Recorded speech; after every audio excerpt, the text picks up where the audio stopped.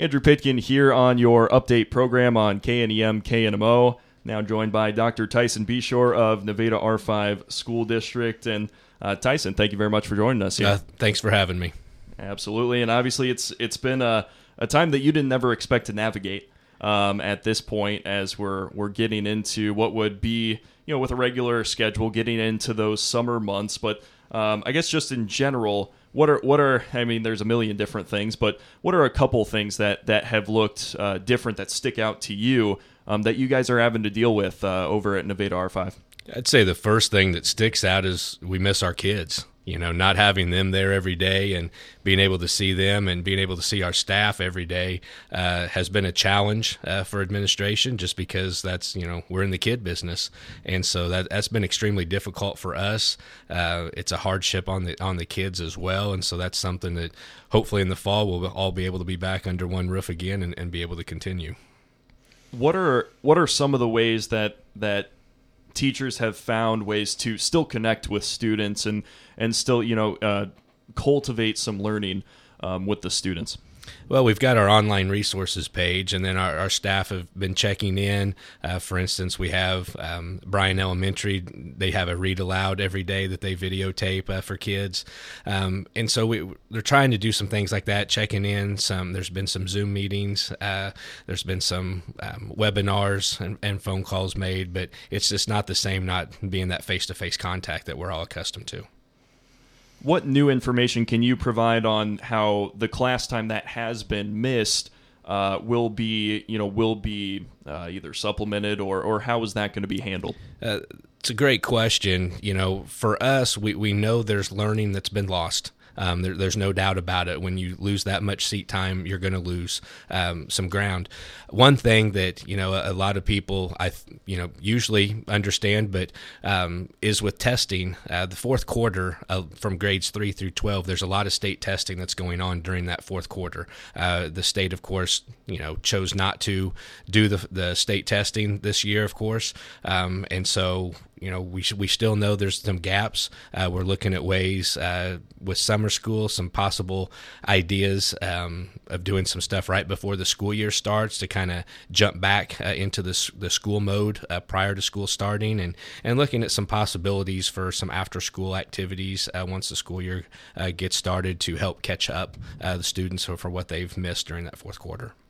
So how might that affect the overall summer school situation for when there might be regular summer school? Yeah, it's going to be very fluid. We've had different ideas of what summer school would look like this summer, and new information will come out, or new guidelines, which changes things for us a little bit. So we're still finalizing some plans for summer school. One thing at the board meeting we have this week is we're going to be asking the board to revise our summer school application with the Department of Education. So previously we had it set up for 2 weeks in June. We're wanting to open that up and go from basically June 1st until I believe it's August 14th. Just to have that window. We're not by any means going to have summer school for that amount of time, but just to give us a window, depending on what takes place over the next couple months, we'll be able to have some type of summer school activities for our kids. What adjustments have been made to end of school year activities, graduation and prom? Everybody's pretty interested in those two. Yeah, we had set some dates, which are still good. Our prom is Friday, June 26th. Additional details will come out when we get closer to that time, of course. And then graduation has been set up for July 18th. And so once again, when we get closer to time and what guidelines we're under at those times, we'll be able to roll out what we're going to do on those two dates. Also, we have the senior cruise this Saturday, May 16th, starting at 7 o'clock through the town. And so that's something I, just urge the community, if they don't have anything going on Saturday night, just to come out and support our 2020 graduates as they drive through the parade route. How did the senior cruise, come about? Where did the idea come from? That came from Jody McNeely and Will Darter. Jody's our assistant superintendent, and Will is our high school principal. They spent a lot of time on that one, working on it and getting the details figured out. It's been going on, across the nation. Different people are having this, and so they've just kind of made it our own, and so they've put a lot of time and effort into it, and I'm very pleased with it.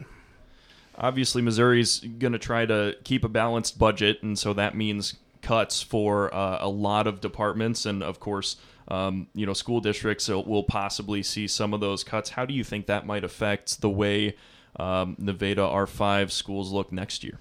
Well, we're still going to have school, and so regardless of that, that's one that I'm nervous about, just because we have not received any numbers from the Department of Education yet of exactly what to figure on. So as I'm planning the budget this spring for the 2020-2021 school year, I'm trying to be as conservative as possible and eliminate as many expenditures as we can until we get some further guidance with the numbers to use and be able to put that into the formula and see where it comes out at. Of course, you guys do have a school board meeting coming up on Wednesday, and what are a couple important things that might be discussed or decided during the meeting? Not a lot on the agenda. One of the things, we're just going to do a COVID update of what's been going on in our district and what we're planning for. Once again, I mentioned earlier how fluid everything is right now.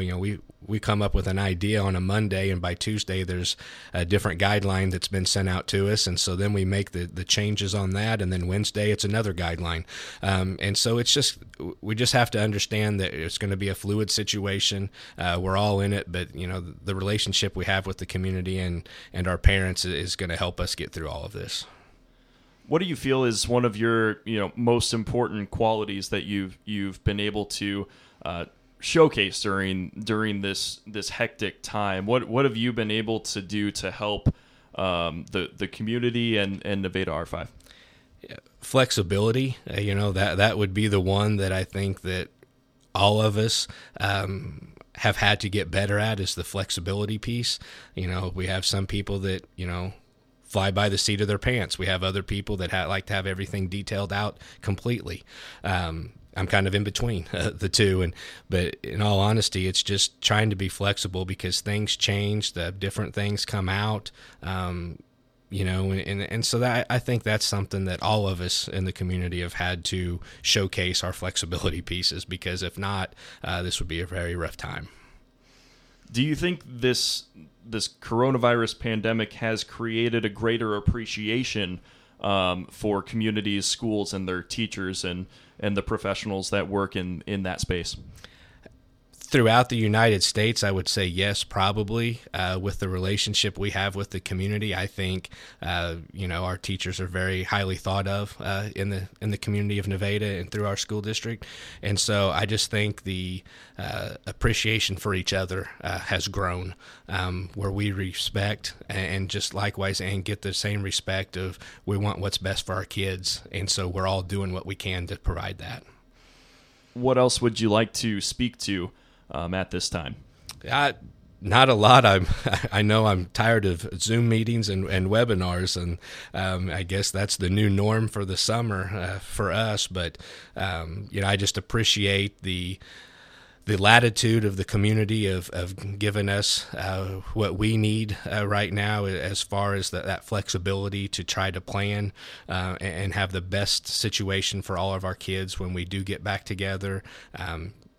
I know some school districts have already had graduation or are having some sort of graduation at this point, and I've just been very pleased with the flexibility that has been shown by our community of just trying to have everything as normal as we can in this unnormal time that we're living in. Well, who knew we could be this flexible, right? Absolutely, because we're getting pretty flexible right now. Well, Dr. Tyson B. Shore, Superintendent of Nevada R5 Schools, thank you very much for your time. Thank you very much. I'm Andrew Pitkin on KNEM KNMO. This was your update program.